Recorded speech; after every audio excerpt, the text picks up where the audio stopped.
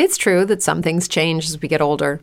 But if you're a woman over 40 and you're dealing with insomnia, brain fog, moodiness, and weight gain, you don't have to accept it as just another part of aging. And with MIDI Health, you can get help and stop pushing through it alone. The experts at MIDI understand that all these symptoms can be connected to the hormonal changes that happen around menopause, and MIDI can help you feel more like yourself again. Many healthcare providers aren't trained to treat or even recognize menopause symptoms. MIDI clinicians are menopause experts. They're dedicated to providing safe, effective, FDA-approved solutions for dozens of hormonal symptoms, not just hot flashes. Most importantly, they're covered by insurance. 91% of MIDI patients get relief from symptoms within just 2 months. You deserve to feel great. Book your virtual visit today at joinmidi.com. That's joinmidi.com. With Lucky Land Slots, you can get lucky just about anywhere. Dearly beloved, we are gathered here today to... Has anyone seen the bride and groom? Sorry, we're here. We were getting lucky in the limo and we lost track of time. No, Lucky Land Casino, with cash prizes that add up quicker than a guest registry. In that case, I pronounce you lucky. Play for free at LuckyLandSlots.com. Daily bonuses are waiting. No purchase necessary. Void where prohibited by law. 18+. Terms and conditions apply. See website for details. Blake of the Rattlesnake by Frederick T. Jane. Chapter 12. More Troubles. We managed to slip back into harbor without sighting anything hostile, but the signal that met us as, in the growing dawn, we steamed to our billet, told us that we had returned none too soon. Large armed steamer flying British mercantile and blue ensigns making for harbor, Hornet gone to reconnoitre, came a semaphore from the Speedy. "Confound it all! Everything seems conspiring against us," exclaimed Blake. 10 to 1 some cruisers are after him. We presently made out the British steamer, a large four-masted packet, and astern of her were 3 cruisers and some torpedo boats, all in hot pursuit and firing as they came. The plan of the British captain was evident. He hoped to entice the enemy into the strange harbor, where, likely enough, they would run aground, while he could escape at the northern outlet, the one by which we had just returned.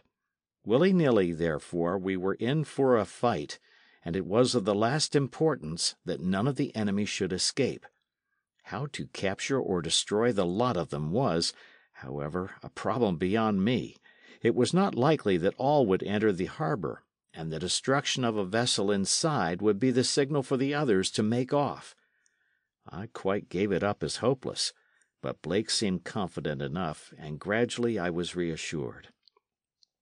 The merchantman was nearer now, almost over our minefield, and the enemy, seeking to wing rather than destroy her, fired continually. One of the cruisers and the 2 torpedo boats went round to the northern entrance, with a view of shutting her in. So we assumed, as they disappeared behind Holy Island. All this time we had lain with steam up, but making no move, the Hornet, which had been recalled, lying quietly inshore by the island, the rest of us in our usual billets. After a while Blake made a signal, whereupon the Ferret and Dasher, with the torpedo boats, moved gently away toward the northern entrance, and disappeared round the corner to fall on the enemy in that direction. Suddenly the oncoming merchantman stopped. A shell had hit her square in the engines, and she lay helpless directly over our minefield. Like a flash, one of the cruisers was alongside her, and a rattle of musketry told us that they were going to carry her by boarding. This was an unexpected event, as the mine could not now be exploded without destroying the English ship, so we were rather in a hole what to do. But Blake was not the man to overlook possibilities, and he allowed for this one. The Speedy and Hornet opened fire on the French, who were evidently considerably startled. They had hitherto taken us for trading craft, apparently.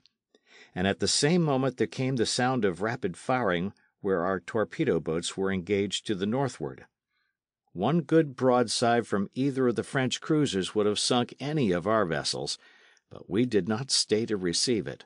We made rapidly for the northern outlet, and so drew one of them boldly after us. This vessel, the one that had gone alongside the prize, had sent most of her boats to tow that craft out to sea, a proceeding for which we were exceedingly thankful, since it left our mine field free and open. Cruiser number 2, however, seemed to dart off towards her other consort, with a view, as we then supposed, of falling upon us as we emerged from the shelter of Holy Island. As we came round the island, whence the sound of firing still proceeded, we found a battle royal in progress.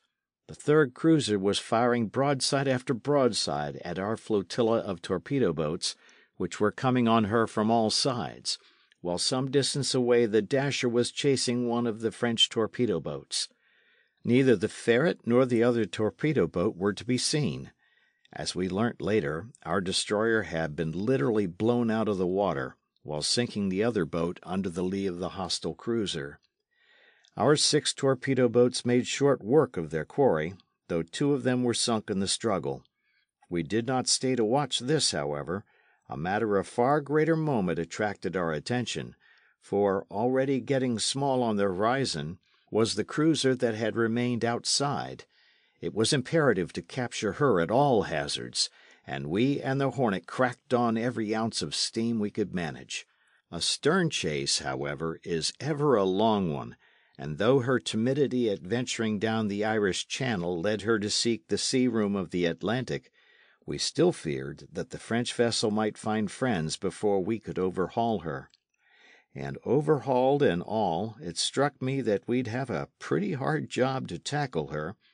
We estimated the speed of the runaway at something like 19 knots. Our own maximum, regulated by that of the Hornet, was 25.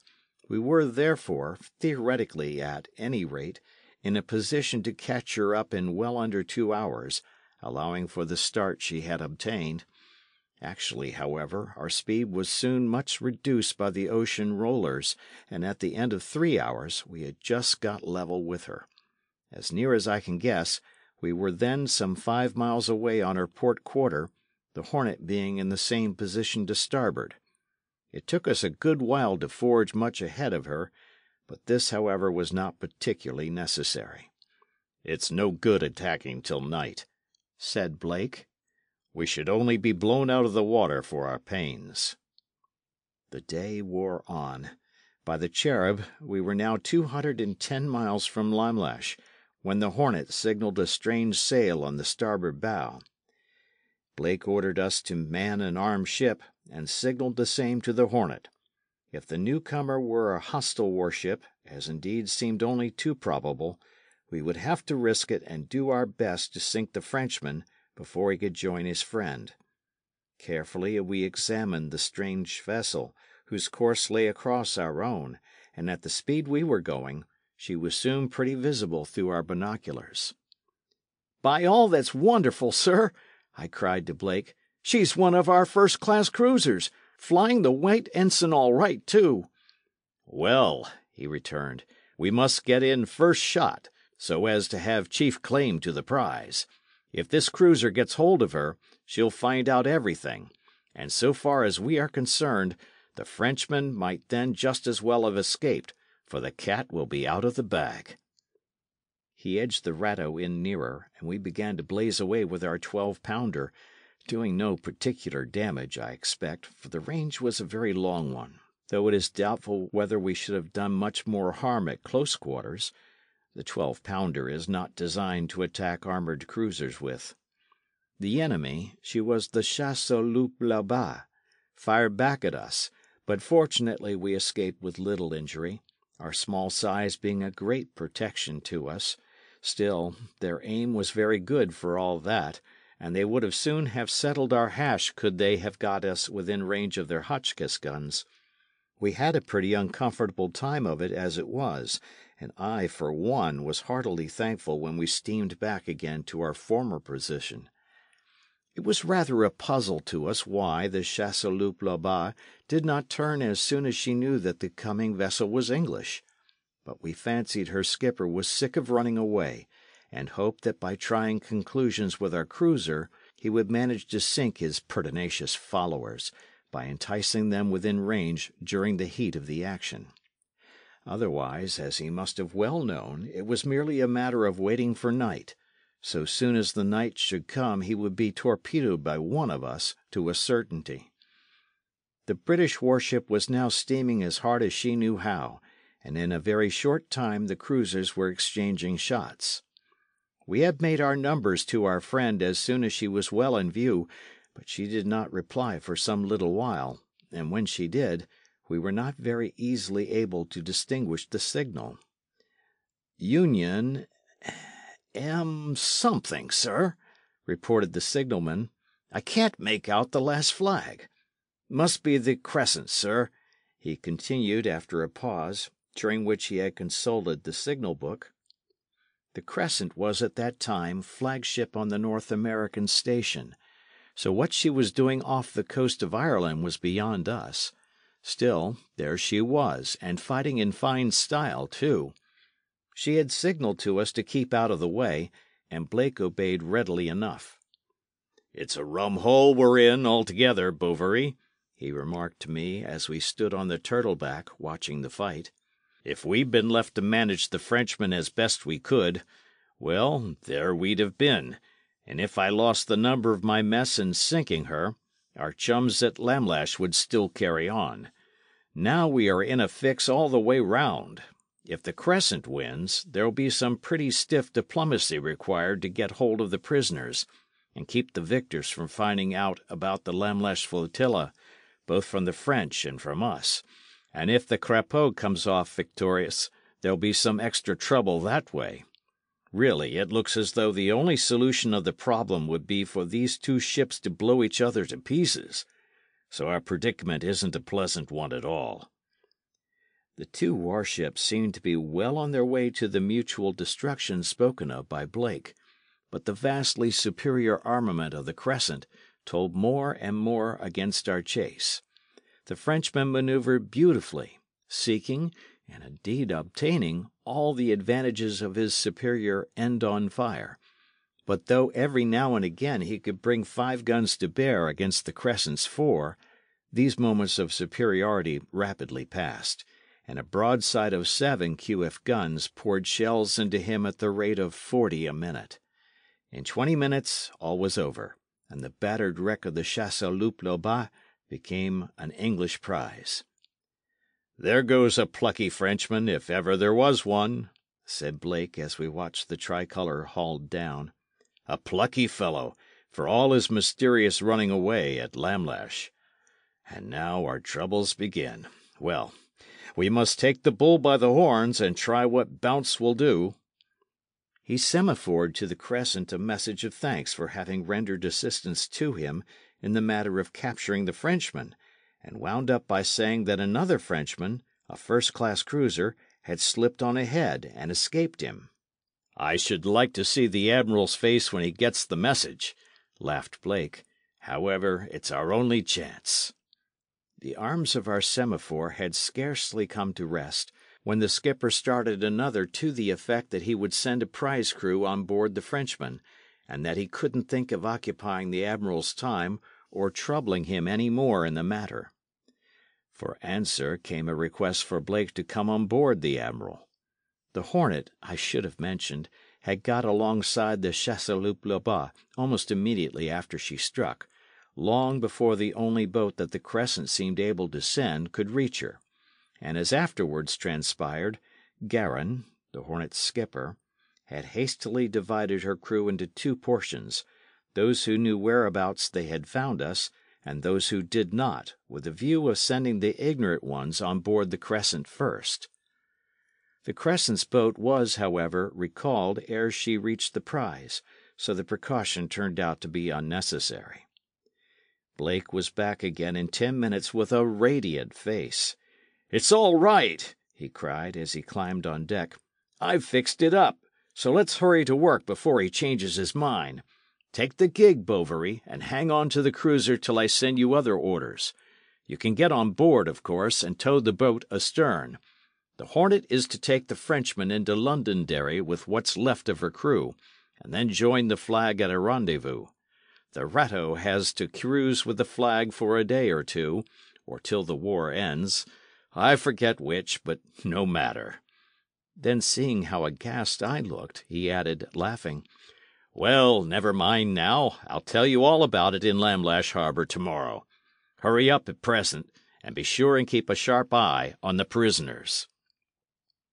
A few minutes later saw me boarding the prize, and a terrible sight it was that met my curious gaze. I had seen a fair share of service during the war. I had taken part in more than one fight, but all my battles had to do with torpedoes, or at the most small shell. Here I saw before me the awful and devastating effect of 9-inch projectiles, and a sickening sight it was. Decks were torn and riven asunder. Guns hurled from their mountings had sunk through the deck, breaking all before them. Dead and wounded men were here, there, and everywhere. Blood and brains of men were splashed all over.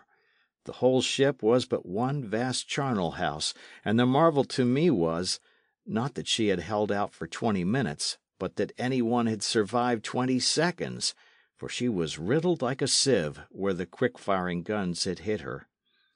Only one executive, a sub of about my own age, was left standing, and very, very few of the crew were still alive. What damage the Chasseur-Loup-Labat had inflicted on the Crescent I did not see. I understood later, however, from Blake, that things were pretty bad there. Curiously enough, little damage was done to the engines of either of the combatants, and soon we and the prize steamed away eastward again, though at about half the speed the ship had made when steering to the west. Smaller and smaller grew the great hull of the Crescent, as, with the little Ratto following in her wake, she continued her cruise towards the setting sun, and for the first time during the war I was embarked on a duty in which Blake had no part. But if Blake himself was not there in person, he was at least watching over us in spirit, for Garin of the Hornet was his most able lieutenant. Looking back at it all now, I realize, in a way that did not strike me then, the tremendous genius of Blake, and the skill with which he invariably thought out every possible emergency. I am perfectly certain in my own mind that he had at Lamlash arranged every detail of what was to be done in the case of an event like that in which we had just taken part. It was not so obvious to me then, however, and I spent some anxious hours in the darkness as I paced the bridge of the Chasseur-Loup-Labat, now dreading that the prisoners would attempt to mutiny, now with a sickening fear that I should never see Blake again. I was aroused from my half-dreams by a signal from the Hornet, "Lie by and send a boatload of prisoners on board me." I did as was ordered, sending some 7 wounded men, who had been attended to by this time by the French doctors. A second boat full of prisoners was now sent, unwounded men this time. The boat was just returning when I heard a lookout in the Hornet sing out, "Destroyer coming up astern, full speed, signalling green over red." I looked aft, saw in the darkness a dim white wave advancing, heard the throb of engines going at full power. Then, like a flash, a well-known hull shot past me. It was the Rattlesnake come back. End of chapter.